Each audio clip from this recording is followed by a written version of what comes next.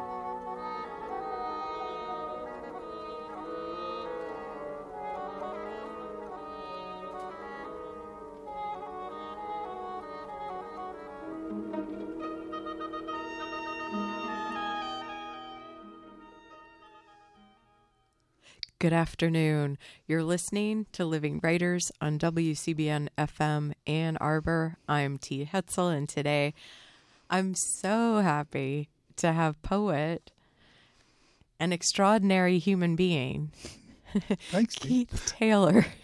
Keith Taylor, in person here in the studio here at WCBN. Keith, thanks for coming down on this wintry January day. Thanks for having me. It's great. Anytime. I was thinking you might be the person who is most times on Living Writers, as far in my living memory. Yeah, and I go back before you. And so you were on the program probably before I was multiple times in even different iterations of it, right? I think the first time I was on was 1985. 1985. Well, that's well within the scope of today. We're gathered to talk about All the Time You Want, Selected Poems, 1977 to 2017, out with Dzanc Books this year, hot off the press. Yep. And launching next week on Tuesday at the Ann Arbor District Library At 6:30. with Literati there. With Literati selling books and doing the heavy lifting. And 6:30 p.m. Very good. Folks. Thank you, T. Okay. It's going to be such a great event. Let's hope. For the community, for people who love poems, it's gonna be grand. But 1985 was the first time you were down here. That was Keith my Taylor. first chapbook, and I think they had me, and it was published by a little press in Ann Arbor. Doesn't exist anymore. But Was Nan the host then, or do you remember? That sounds right. Does it? Maybe shout out to Nan if you're listening. It might have been. She often Nan. is. Yeah. It's. I really don't remember who the host was. Isn't that terrible? No. Well, Keith. To be honest, sometimes now I'm like, did I talk to that writer, or did I just imagine I did? Like sometimes it's like that after some years, right? Yep. But I'm so glad you're here today, and I know in the past Amanda Yulee has spoken with you, Liz Wasson, both when they were doing guest hosting spots for Living Writers, so or summer hosting, and so I just thank you for being such a friend for the show as well as in life. Well, these kinds of things are important to me, and we're poets after all. So you got to take the chance you can get to get the poems out there in the world, and this is a good chance. Yes, more poems, please. Right? Yeah. Well, before we go any further, we do have your lovely new book, All the Time You Want, Selected Poems, on the table with us. I'd like to read, just as is our convention, your short bio in the back, and then we'll go from there. Keith Taylor has authored or edited 18 books and chapbooks, the most recent of which, published in 2021, is Let Them Be Left, Isle Royale Poems. His last full-length collection, The Bird While, was published by Wayne State University Press and won the Bronze Medal for the Forward Indies Poetry Book of the Year. He has received fellowships from the NEA and the Michigan Council for the Arts and Cultural Affairs, among others. After a series of mostly menial but formative jobs, I know the feeling, Keith. He worked for most of 20 years as a bookseller before teaching for a few years in the writing programs at the University of Michigan. For a few years. That was 20 years too, but yeah, it's a chunk of time. I was going to say that's how I first met you. Yeah. I didn't want it to dominate. The University of Michigan, right. It's a big presence. Yeah, it is. It holds our license. I think. Thanks for the building, right. Space, and the electricity. Yeah, exactly. Especially on a cold day. Yeah. But so. And now, when we were just talking about, just before we came on air, like retiring. So for 6 years. 6 years now. Yes. And what's life been like? And what are the poems like? Because we've got this book in the world, right, and another one coming. Well, this book ends in 2017, and another sort of collection of poems that is a more studied collection. The difference between that and the selected poems is significant, but that's essentially my COVID book, and that will be out in the fall, and it is called "What Can the Matter Be?" Oh, and the first poem is called "Johnny's Too Long at the Fair." So that book will be out in the fall. Maybe I'll come back and talk to you about that book. I would love that. Okay. And I'm already like, was Johnny too long? Well, I sometimes think that's a Taylor Swift song, except from 1770. Oh. That dastardly bastard of a guy. Where did he go? What is he doing? Or did he die? Where is Johnny? But yeah, it's a 1770 song, and probably came to this continent by those young men in red coats who came to punish some people who didn't want to pay their taxes. So. Oh, geez, yeah. And you with Canadian roots yourself. That's right. Yep. We think highly of some of those young men in red coats. No, we don't. We don't go with it. So Keith, what was the method choosing 1977 to 2017? Was it the numbers were pretty, or the numbers are pretty, and it feels a little bit arbitrary, but there's a reason for it. So over the Christmas holiday of 1976 to 1977, Christmas, New Year's, I wrote the poem that I consider now my breakthrough poem. It's not in here. It's the poem where I was able to incorporate all my sort of self-education and my years in Europe and a really heavy dose of William Carlos Williams. And I came up with this poem, and I didn't put it in here because it feels a little too loose to me now, but it's still a poem I'm very fond of. And so that was 77. 2017 was when I published my last full-length collection, The Birdwhile. And it goes from 25 to 65, so that made sense. And so it's not completely arbitrary, although the numbers do look pretty. They do. I do love a 7 as well. Yeah. I definitely love a 7. And so when you say breakthrough poem, can you talk about what that means to you as a poet? Okay, sure. And how old you were, like ish, like what that meant for you. My education was haphazard and moved around.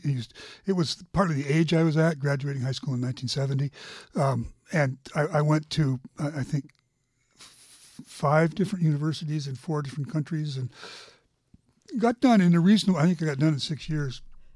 And I was working the whole time. I spent several years in France, and then spent a lot of time studying those French poets, 19th century French poets. So I'd amassed a kind of autodidact education about poetry, but I couldn't incorporate all this stuff. When I lived in France, I was first 19 when I first went there, and I would try to have these conversations with these young French intellectuals, all of whom had been part of 1968. So it was that France in 1968, that revolutionary theoretical stuff. And there's no way I could...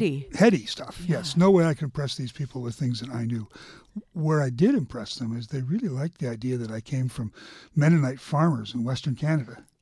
So, it was like I had to think about that for a long time. So, and then a few years after that, I'm living in Michigan, up in mid-Michigan, and I'm putting all this stuff together. I spent a lot of time with William Carlos Williams, and I wrote this poem, which is an elegy for an uncle of mine who was not neuronormal. He was hydrocephalic, died young. And it was like this just poured out of me. And it was like, wow, this is so different. It's 3 pages long. My poems still aren't very often that long. One of the few times in my life I immediately took it and read it to a friend. I don't usually do that, but I did with that poem, and things changed. And then I also went around and did my first readings in Michigan, up in Traverse City, up in Saginaw, and people just, loved that poem. So it was called Elegy for Norman Taylor, and it's hard to find now, but if I ever do collected poems, it'll be in there. And it opened things up and in interesting ways. Formally, made me much more comfortable with my voice. I wasn't straining after a certain level of language, and got over formal restrictions that I'd placed on myself. So things really opened up for me. So that's why 77. 2017 is because that was in the last full collection was out. And so the poems after 2017 will be in the next book. So Yes. And was that... was the breakthrough, did it happen when you were in the Masters at Central Michigan? It was. I was doing a Masters at Central, although I was doing it in prose. I was writing a lot of poetry, and I was publishing poetry, but my Masters was supposed to be in prose. So then I moved down to Ann Arbor, working at bookstores, and I was never going to finish it till a very good friend up there, Eric Torgerson, called me up one day and said, "Keith, your 7 years is running out." I said, well, Eric, Wait, what does he mean, 7 years? You had 7 years to do your master's. There was a time limit on it. And I had done everything except the thesis. And so Eric was a tremendously sweet guy and a smart guy. But he said, "Keith, just type up the poems you've published since you started here, and we'll give you a master's." And I was hemming and hawing and said, "No, Eric, that's not fair." And he says, "Keith, I'm giving you a chance here. If you don't do it, it will be bohemian affectation." Yes. So wow, he called you on it. He did, and he was right. It would be bohemian affectation. So I academia. I finished, and I'm glad I did, because I ended up working at U of M, and they would have never given me the job if I didn't have some advanced degree. So, so everything kind of in its time, or with its I was very lucky. Yeah. Oh gosh, and that was you were. Were you at Shaman Drum when you were doing that? Yeah, I worked when I first came to Ann Arbor. I actually worked at Ulrich's, which is, I think it's gone now, isn't it? Oh. Slogging textbooks. And then my mother was dying, so I went out west to be with her, came back and worked for Borders. And I worked for Borders for 8 years till they went corporate. And then I worked for Shaman Drum for the next 10 years. And then in that time, publishing a lot, getting some books out, and doing more pick-up teaching at the university. They would ask me to fill in for when graduate students like you decided they really couldn't teach, and so they'd call Keith. And I taught. I mean, my students might have suffered, but I made it through. Yeah. Did they call you for me? They never called. No. Red alert. No, the people they called before left town. That group. So I did that, and then I did a pretty good job, and so they finally asked me for a real job in 2000. So I taught from 2000 to 2018. And what was that? Was that something like? How did that feel for your own work too? Because you built something and a way of being, and ideas and how you would make. I imagine through those years. Yeah, certainly. But I was, when I began formally teaching, when that was my job, not just a pickup thing, I was 47 years old. So I was not young enough to be radically altered personally. And my academic friends don't like me to say this, but you work in a bookstore and you work 40, 50, sometimes 60 hours a week, 50 weeks a year, and a lot on the 5 holidays, and sometimes 6 days a week. And you go to the university and you get 5 months off a year, by my count. And unless you go to the bio station, right? I did that, and Bear River, right. So I did do other things, but 5 months off a year. I came into the university 3 days a week. You taught to smart young people about poetry. This was not nearly as hard a work as working in a bookstore. And again, I have friends across the street who get mad at me when I say things like that. No one turn off your radio. Right. but working at a bookstore, so it was a real relief, and it was great for me. Plus the resources of the university, which incredible. were incredible. Right. Yeah. So I got a lot of work done between 2000 and retirement, and that has still continued. And also with going to Greece, right, and your translation, and because we've talked about that in the past now too. Yeah. That was a great experience. That was just 10 years of work on this translation thing, and got me over to Greece, both by winning fellowships there and the university paying expenses. So, worked out really well. And got a book that was published in Europe. So, which is so exciting. It is, yeah. Especially when I think of. I mean, you probably wanted to send a copy of books to one of the characters that figure into one of your poems, and all the time you want. There's a character that you show your one copy of poems. I think takes place in France. Yes, in southern France. Is it? Yes. It was actually I met her in southern France, but we had moved to Paris. So this is actually Paris. I'll read you the poem. So I did a whole series of little 8-line poems. This was one of them. Moments in my life that seemed to belong in poems, but I didn't want to go out a long time on them. So, and she was a character. She's in another poem too, but she was tough. She was, those French people of my generation could be tough. The criticism of my French poems. Our relationship was probably over by then, but I let her read the only copies, each clean and short, with simple, fragile lines. She walked past the window, reached out, and dropped them all. I saw poems fluttering onto streets or into those clipped Parisian trees, some caught a breeze floating up, away. It was a tempestuous relationship. We were going to get married at one point, but I realized that, she was older, she was French, she was a little bit mad. And, when you're a 20-year-old North American from a rural thing with artistic ambitions, and there's an older, slightly insane French woman who is in love with you, it's like you died and got to heaven. Then you get to be 22, 23, and you realize, this might be a little harder work than I want it to be. So I'll go back to North America. and then and maybe be able to have your poems then too. Right, they won't be floating away. But that also feels like this moment of release too, where it felt like you learned of many things in that moment. I did. And in those days you could imagine being Samuel Beckett, who was an English speaker who wrote wonderfully in French. And there was a lot of us young writers in Paris who thought, poverty-stricken young writers in Paris who thought we were going to be Samuel Beckett. But I was not meant to write poems in French. That was not going to happen. Let's take a short break. I'm so glad you write them in English, because I don't know French, Keith. So it's all the better for me, people like me. Today on Living Writers, All the Time You Want, selected poems, 20. What is wrong with my reading? 1977 to 2017. Keith Taylor is here in the studio. We've got Jason behind the glass. We'll be back. Thanks.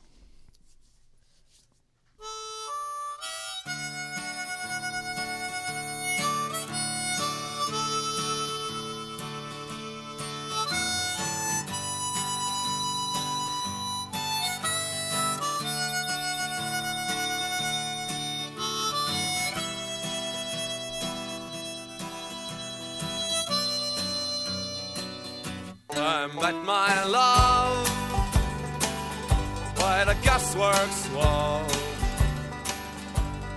Dreamed a dream by the old canal.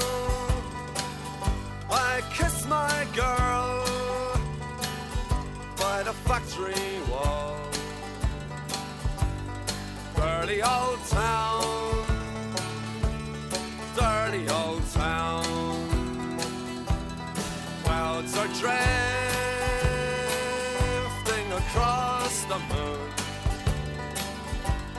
Cats are prowling on their beat. Welcome back. If you're just tuning in, so glad you did. You've got Living Writers today. Keith Taylor is here. All the Time You Want. Selected Poems, 1977 to 2017. Keith, thanks for choosing today's music for the program. It all means something to me. Whether it'll mean something to anyone else is another question. Let's talk Pogues. Okay, the Pogues. In 1971, when I left the United States and was on my way to France, although I didn't know I was on my way to France, I did spend about 3 to 4 months in Ireland. And I got to taste for all this flavor of music. And no, the Pogues wouldn't have been around then. They would have been 10 years old. But when I started listening to the Pogues, it rang the bell. It was the music I heard in pubs in the west of Ireland in 1971. And how did you decide to go to Ireland? What was the story of landing there first? Well, one of the fancy schools I went to was Cambridge. And I was in summer school in Cambridge. I left the United States after 1 year in college. I had no intention of going back, went on a one-way ticket. But I had this scholarship to go to school in Cambridge. So I went to school, and then at the end of that, in August, I just hitched north. Went to slept on the street and went to the Edinburgh Festival, and did that. Then just kept hitchhiking north, and starting those groups of friends who used to meet hitchhiking.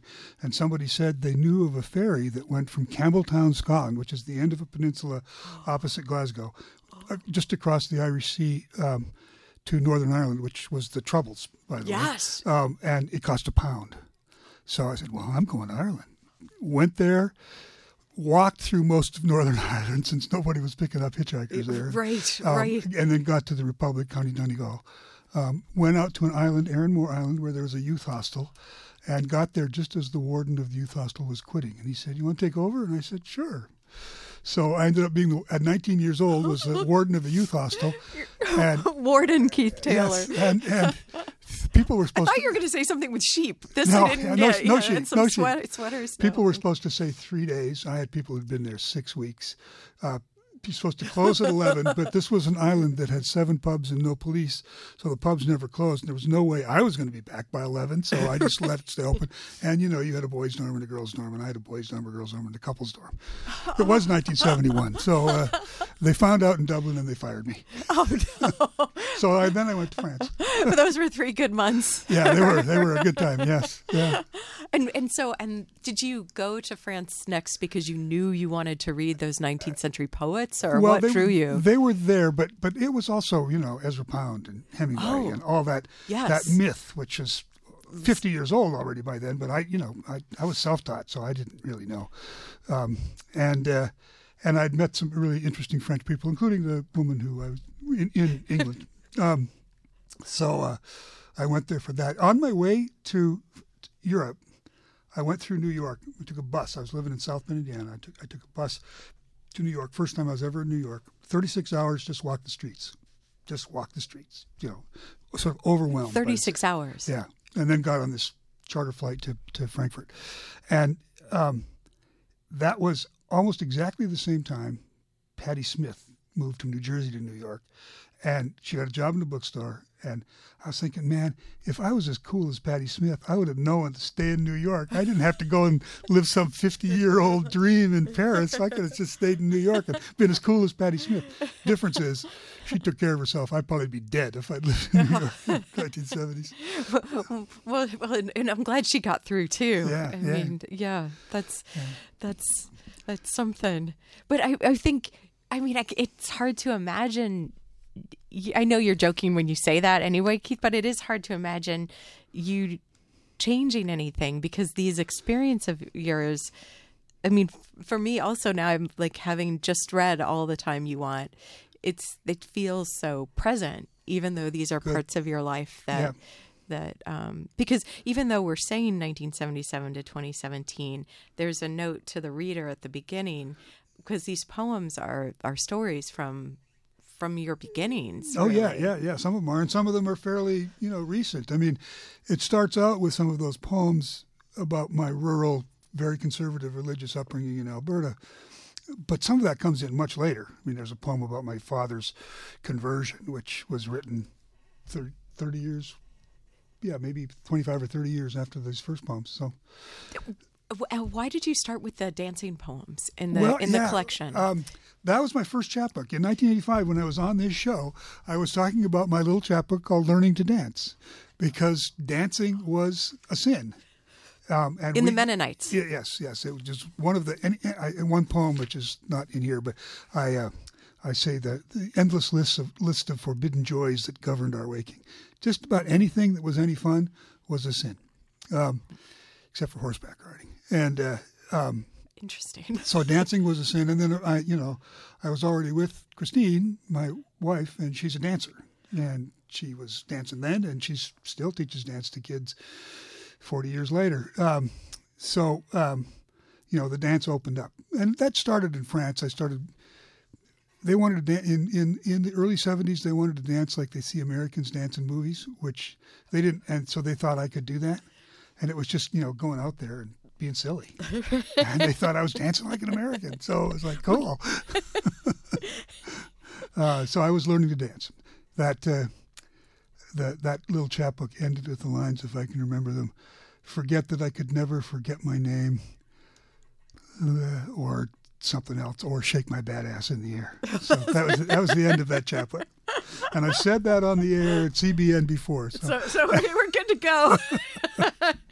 Okay, well, dancing also, not only is it the holy dance that opens the book, and then first dance as the second poem, the cover is also... that's an interesting one. So right across the street in the University of Michigan Museum of Art, there's that wonderful painting by Whistler called Sea and Rain. And it's basically a color abstract, except he's got this faded little figure down in the front corner. And that suddenly says, oh, it's Sea and Rain, because that little figure makes it real. And at the same time, so then Christine danced, so I was part of the dance world. I had done some work with Jessica Fogel, retired now, but she taught dance at the U of M's dance school. We'd done some big projects together, one of which was a site-specific dance she did. It was premiered on the shores of Muskegon Lake, which is part of Lake Michigan. I wrote a poem for that. Then another friend, former student from 25 years ago, her name is Elizabeth Schmuel. Oh, she's friend of the show. Oh yeah. And she did a dance that she recorded on the shore of Lake Michigan, and it was just black and white on a phone, but there was sand, lake, sky, just really Rothko. Beautiful. Yeah, and then movement. Her dancing. Yes. And so so I wrote that poem coming off of the Whistler poem with these two dance things in my mind.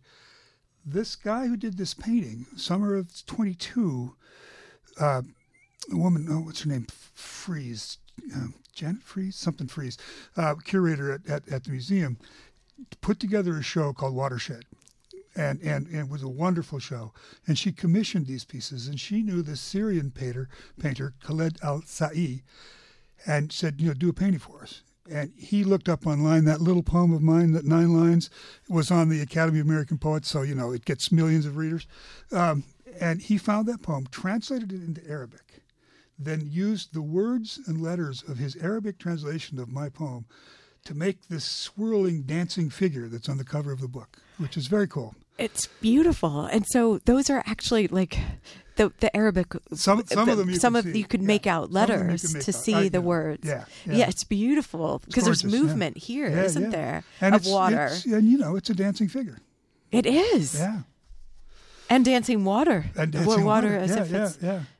So it's very, and I'm not even sure he must have known the Whistler painting. He spent time in Ann Arbor. So, but it's a really... or he might not have, and you were the bridge to it because your poem was the bridge. Yeah, well, here, let me read that poem. Yes, some people will know that painting. If not, go look at it. It's up on the second floor walkway there next to the Monet with the Rodin maquettes between them. So it's a wonderful, wonderful painting called Sea and Rain, Lake Michigan, after James McNeill Whistler, 1865. There is a dance at water's edge, a movement between the lake, its sand, and the horizon where lake becomes cloud. Between those lines, our world's a thin wash of muted tones, beige and gray with a hint of white, almost abstract until the dancer steps out into the pool. She makes the whole thing real. Thank you. Sure. Thank you, Keith. So I used to make, and not many people did this back when I was first doing it, but make my students go to the art museum and write ekphrastic poems. Yes. Now everybody does it, but I was one of the Trailblazer, first. Trailblazer. That was me. And there's several ekphrastic poems yes, in All the Time You Want. This one as well as others. Yeah. Yeah, visual art has been important to me. And collaboration. And collaboration has been important to me. Certainly that was the university resources. I mean, just the university was open to finding ways to collaborate with other arts, with the sciences.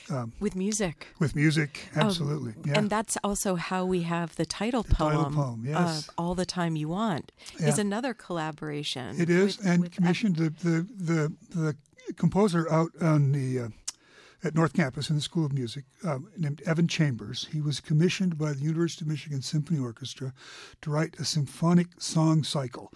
And he had a residency at MacDowell, I think, and went to one of those old cemeteries in northern New England. Yeah, where old. Yeah, and he'd get the poems that are on those grave things, and he would copy them down if he could read them, and he wrote these songs. And then he commissioned 5 poets to write poems that did this. And I was at the time doing a lot of work with my Irish immigrant relatives, their very sad history in Western Canada. So I'd spent a lot of time in this very almost abandoned graveyard where they're buried. So I wrote a poem about that, and then he used that as the first of these spoken poems. So the piece, which is called The Old Burying Ground, begins with an introduction, and then it goes to me reading that poem. And I had to read it at Carnegie Hall, by the way, which was a trip to read this poem about my desperately poor Irish immigrants in that elaborate, very ornate place. So. Such a setting, such a moment. Yes. And as well as the Carytown Concert Hall, yes. Hill Auditorium, Cornell, Oberlin, very good. These other other places where yes. this music and poem was together. So. Well, let's hear sure, some, and then it's would you beautiful. read the poem for us after? Sure, happy to. Okay. You've got living writers today. Keith Taylor is here, and now we'll hear the old burying ground. The burying ground.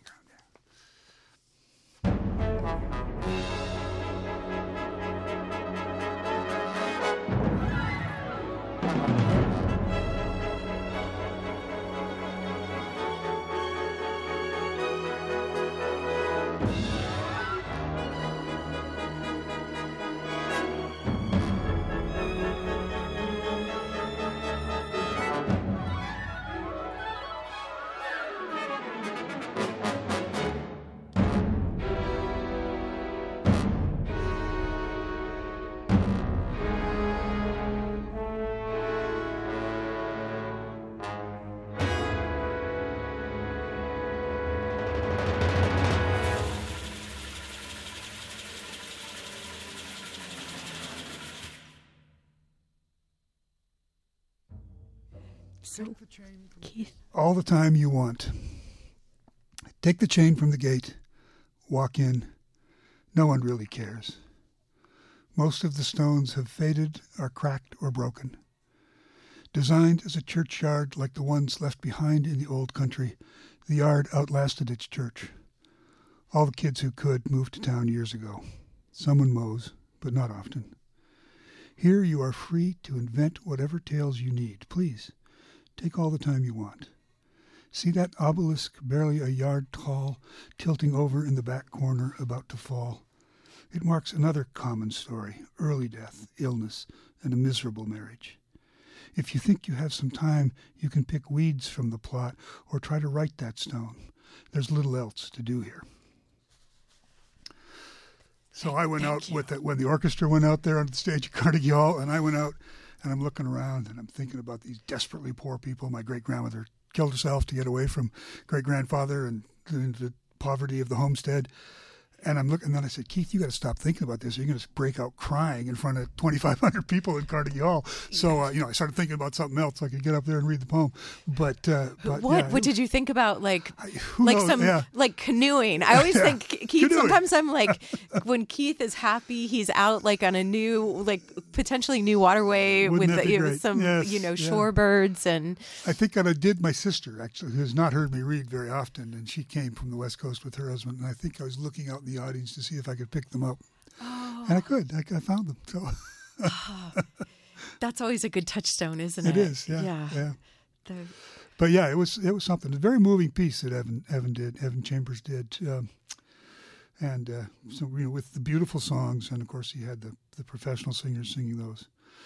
And I was there. Richard Tillinghast, who was a Michigan guy, Tom Lynch, who you know, yes, Jane Hirschfield, wonderful poet from California, and Paula Meehan, an Irish poet, came over for this. So, it was fun. And you were the five that he we were all together at Hill Auditorium. We were not all together. There were only three of us at Carnegie Hall: Jane Hirschfield, Tom, and me. So, lovely. Thank you for reading. Certainly. This all the time you want. Yeah. It's a gorgeous title too. It makes a good title, doesn't it? Yeah. I was a little uncertain about it at the beginning, but then when it was there, and then the editor, smart young editor at Desank Books, she liked it, and the publisher, who's an Ann Arbor guy, and he liked it, so. It's like, okay, we'll go with that, and it's been growing on me. So was there a time that it had a different title than it wasn't? This wasn't the title poem that was, and where you had put it in the order. Well, the order is another interesting question. What do you do with the order with those little selected poems? But it did. I had like 5 or 6 titles, and I can't remember one of them now. So I had a manuscript where they're all written down, but I can't remember one of them right now. Well, it's somewhere. It's somewhere. Yes. It's in Keith Taylor's collected papers. Right. There we go. Whatever's going to happen to those. Well, we've got a library here, Keith. We do. We have to interest them in my papers, though. Hello out there, librarians. I think archivists. So, but all the time you want, I love that it's growing on you too. It just feels interesting because it's also a way of it fighting with itself since we've got 77 to 2017. Right. And that's so all it's the time you have. Exactly. So it's already like, it's this invitation, but it's complicated, isn't it? Yeah. So let's talk about the order. Well, I mean, I decided to do chronological as much as and chronological when I first started the poems. So there's poems in here that were not published. Well, I mean, fairly early on, there's a poem about taking the poet William Stafford to the Arb, which I had totally forgotten, and a friend found it in his file.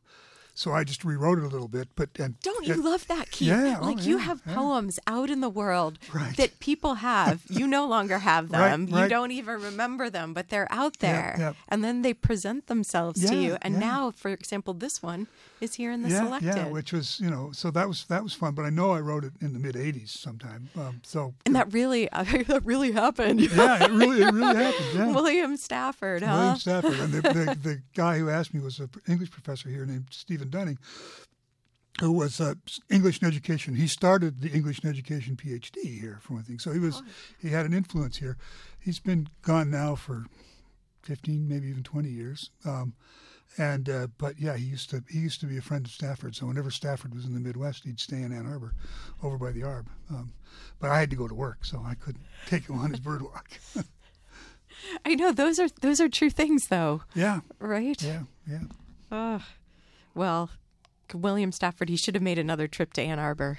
He did. He made a bunch. Oh, really? Yeah.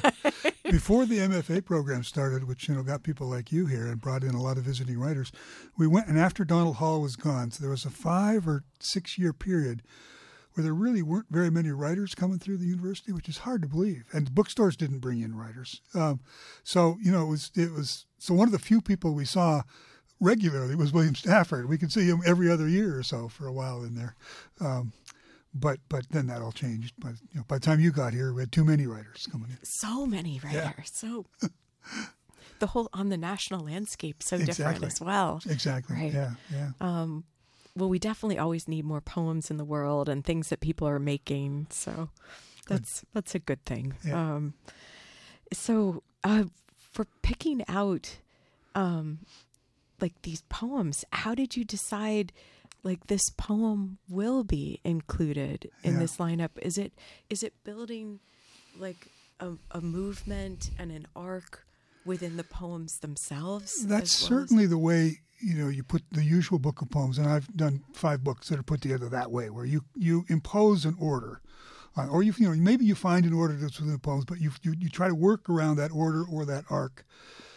This was different. This I just got poems, some of which I thought deserved more of a life in the world, and I excluded poems that have had a life in the world. There are poems in here that I've already, or poems not in here that I've already gotten some grief from the 5 people in the world who know my work. Really? Wait, you mean because they wonder so why is that poem not in there? Why is that poem not in there? Keith, remember there was one time you were here and you were like, is someone calling in? Because we were reading some of the religious or the spiritual poems, and we're like, oh no. But sorry, go on. So I picked the ones that I felt, the poems I liked that I felt didn't get enough play, published in some obscure journal and then in some obscure chapbook, and that was it. I published poems that people had liked that I didn't, that had disappeared from my radar, but somebody said, "Oh, I really like that poem." And did Christine also have a say in this? No, some of these are for her. They are. Well, the whole book is for her, and there's a lot of love poems. Look, there are a lot of love poems in here, and I didn't know I'd really. I knew I'd written love poems, but I didn't know that I'd written that many. So that was fun to discover. There were a lot of things I discovered in here. Partly that the religious upbringing did not go away, even though I tried so hard to make it go away. I mean, let's look at the 2 last poems on that note too. I will lift up mine eyes. Yeah. And then the Forger's Education. So you end up with a poem that's quoting the Psalms, as in the title, second to the last poem, and the other poem's about art. So it's not responding to a particular piece of art, although it is responding to Vermeer.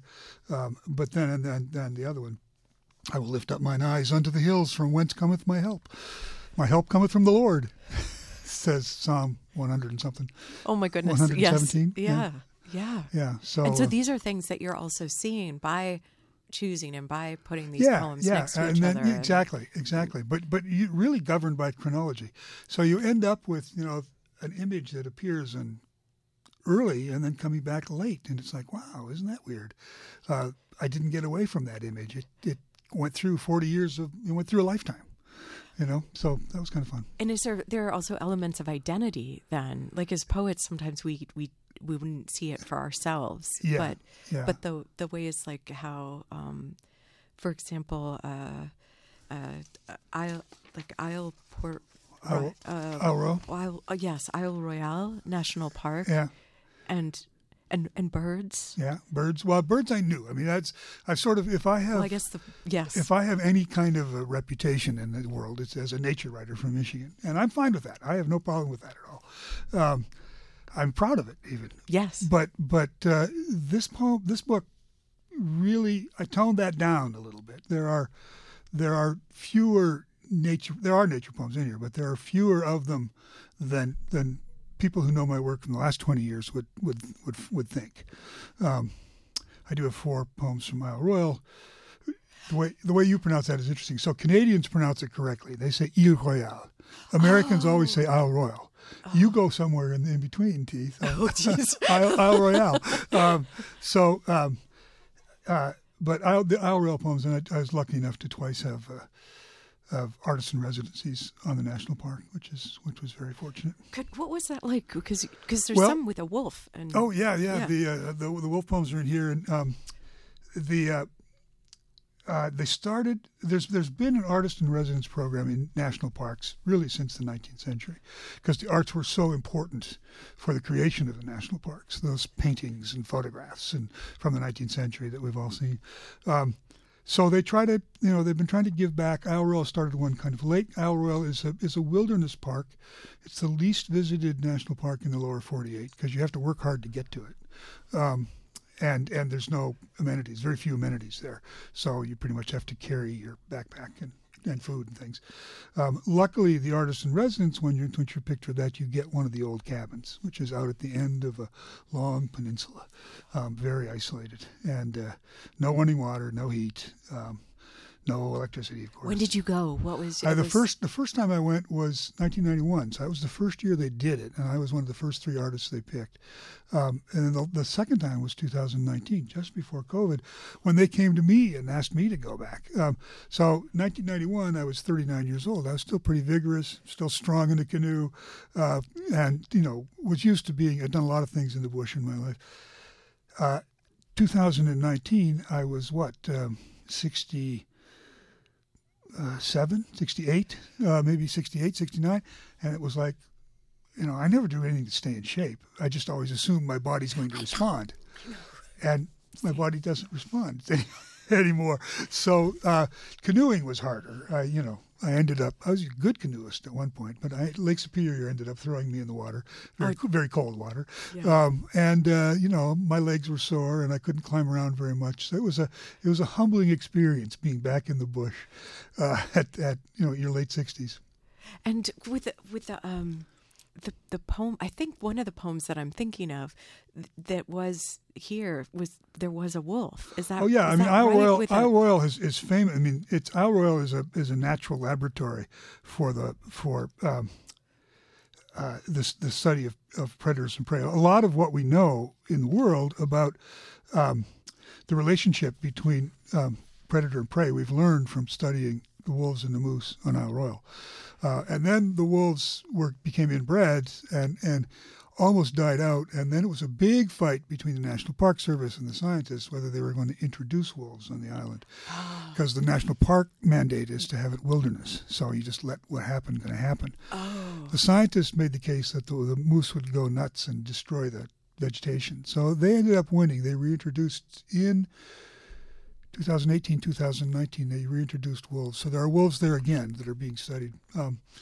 So it's real interesting. But yeah, when I was there in 91, there was still a pretty big pack of wolves. There were still almost 30 wolves. And I didn't see any wolves.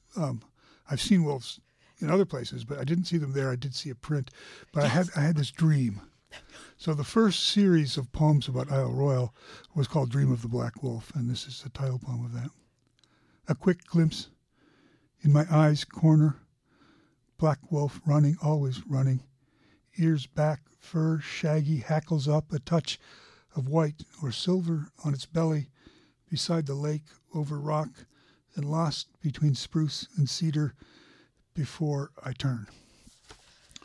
And there's another one where I see a wolf print in the sand. Because you get the canoe. The canoe is lodged. One of these things I didn't know existed in the world, but it's called a seiche, where it's almost a tidal thing that happens in bays and estuaries, even in fresh water, where the water turns, except it happens immediately. And I was canoeing comfortably in a stream that disappeared, and there I was, and I looked to the left, and there's a big wolf print. So. Yes, and then it's so lovely. There's a moment where you're watching it fill with the water, and then your canoe. And my canoe floats out. Yeah. I also I know.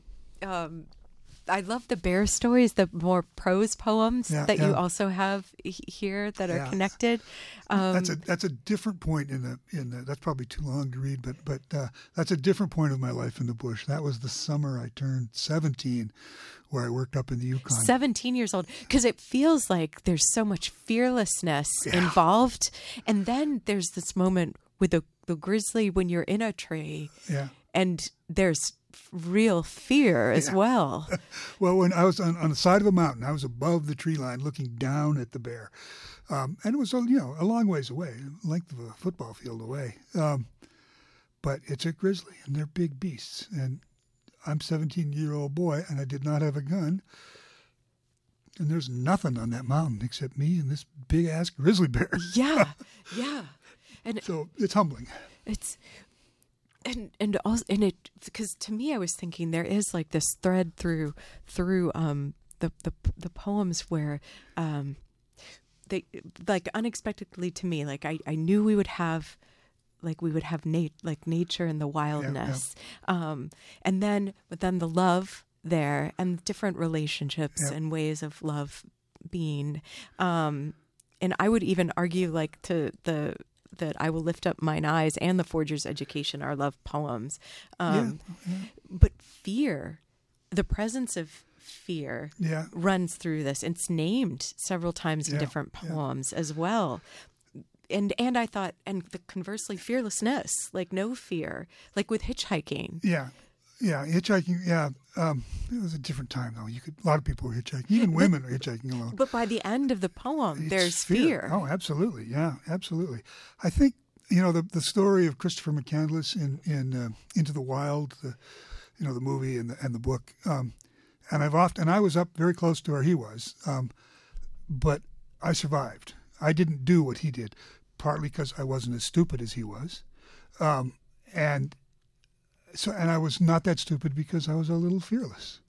But I look at him very sympathetically because there, but for the grace of God, go I. I'd walk 40 miles out in the bush with nothing but some rice and a gun. Sure, I would have done that. I would have made sure I had a way back. But you can get turned around, which your poems show us too. There's a poem where the character does and manages in snowshoes 4 feet above the snow line, but that character is me. I didn't want to presume, but I was like, thanks, Keith. I was lost on snowshoes, and when I did come out, and is that in the poem or not? That I smelled myself, and it was a smell I've very seldom ever smelled since, and it was this was the smell of fear. Yeah. And it was it was like today. It was 2 degrees out in a heavy snowstorm, and I was lost in the woods on snow, in 4 feet of snow in snowshoes, and I thought I was going to die. But I managed to come out. So yeah, there've been moments like that. That was stupid. Yeah, I was as stupid as Christopher McCandless. And luckily, I was in northern Michigan, not in Alaska. So. and you did, and somehow you found the road, like you found the trail back. Came back to my friends. Yeah, this is just the end, the fourth section of a poem about walks, several different walks in my life that I remember, and this is the fourth one. A walk in the Manistee National Forest on snowshoes, probably 4 feet on the ground already, and more snow falling. And I lost direction out in the scrub oak and jack pine, then wandered for hours, hearing only raven croaks and the deceptively close nuthatch calls, nasal and metallic, until I stumbled upon a snowed-under, fire-access 2-track road I vaguely remembered, and found my way back to my friends, their cabin, their wood stove, and fire. But yeah, they remember it too. They sat there for a long time, drinking beer, maybe smoking something, and thinking, "Where's Keith? Where's Keith? Where's Keith?" And finally, they said, "We better go look for Keith."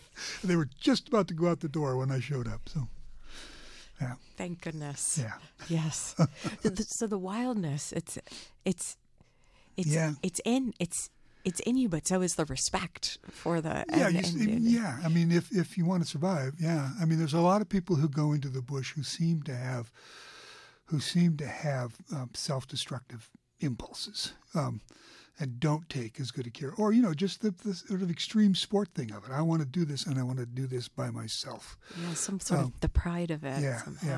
It's blinding. And I was always, I mean, I would travel by myself and things, but I would always make sure I had an out somewhere, or thought I had an out, and luckily, I didn't kill myself. So yes. I'm glad I didn't. I'm so glad. Yeah, I'm so glad. Keith, you mentioned that you have a poem that you've memorized too. This is so. I was back in Alrell. Those poems are going to be they were in a chapbook I did in 21 called "Let Them Be Left," and it's just 4 lines long, and it's going to be in this new next book of poems. And the little poem is just called "Bushwhacking." Now I've got to remember it. Bushwhacking. Scratches on my arms and a gouge across my head. I feel better than I've felt in months. That's it. I love it. Yeah. I thought it might be a little macho, but it's been the poem that people remember from that the most. So that's. And what poems are you working on now? What is it? So after I put that book together of the COVID and post-COVID poems, I'm getting old now. I'll turn 72 this year, and there are these little moments in my life that I know and want to be preserved. 1981, when I went to Southern California to be with my mother who was dying. And when I smoked, I'd go out in her backyard to smoke. 'Cause she was dying of cancer. I didn't want to smoke in the house. And I remember it was April, and the irises were opening in California, and I could hear them open as the petals strained and strained and strained, and then went poof. So I wrote a poem called Irises in California. I'm writing little memories like that are not going to get away. I didn't have a copy. I could have read it. It's only 9 lines long. But I couldn't have read it because I might cry if I read it. But, poems like that are little moments of memory that I don't want to forget, And a lot of them have to do with the oak trees in my backyard in Ann Arbor. So maybe I'll do a chapbook of oak tree poems. So we'll see. And maybe images, too. And they're all very imagistic, Bugs, plants and bugs and birds, of course. I live right in town, and it's not a big thing to many people, but I just had a deer run through my yard yesterday. It's only a half mile from downtown Ann Arbor, so. And the skunks are somewhere. The skunks are there. I got skunk poems. There's a skunk poem in I here. know. I know. Yeah. It was too vivid. Yeah. I still live in fear of the skunks if they're the coming skunks are out. there. Yeah, it's true. But these moments, Keith, and feeling like you're, are you, when you're drafting them, what are you finding the images in your mind or your memories, or how are you working from notebooks where you have these, or I do have notebooks, but and often when the memories are preserved, they're preserved in the notebooks, although I'm remembering them when I write about them. Yeah. And I'm probably distorting them, but that's okay. Well, but what is memory? Yeah, exactly. It's an editing process. So. And as many times as we think of the thought, it could even be changed. Yeah, exactly, yeah, and maybe all be a lie, but a good lie. Tell the truth, but tell it slant. Is that what our Emily said? Yes, Emily. Yeah. And so you'll be telling the truth and telling it slant on this coming Tuesday. Tuesday next. Ann Arbor Public Library, downtown Ann Arbor. And this will be for your book. Yes, this all will the be time the you official want. launch of the book. All of the book is already in the bookstores, but yeah. So official launch. Literati will be there. Literati the good folks of Literati. They're the sponsor of the event with the library. And you'll be reading. Will you be? I'll take a couple questions probably, and then I'll sign books, and hopefully start at 6:30, and maybe I'll read for half an hour, take 10 minutes of questions, and then sign books so we can be out of the librarians' hair when they want to close the library. So at 8. I'm so glad you're in Ann Arbor, Keith Taylor. Me too. It's been good to me. The town has been good to me. It's not good to everybody, but it's been good to me. Thanks for being here today. Thank you, T. Thanks for doing it. And I can't wait for the next book too, even though we've got all the time you want on the table with us right now. Good. I will let you know when. Well, what can the matter be? Yeah, what can the matter be? Jason, thanks for engineering today. Thank you, Jason. Everyone out there, thank you so much for listening, for joining us today on this January afternoon. Hope you're staying cozy out there. We've got sports up next. I'm T. Hetzel.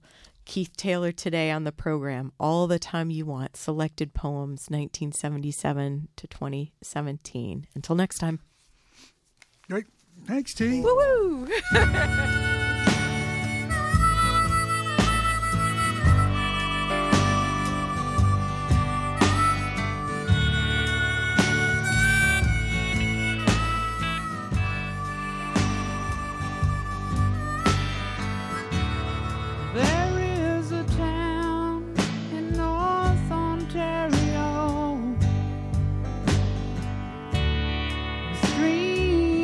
Comfort memory to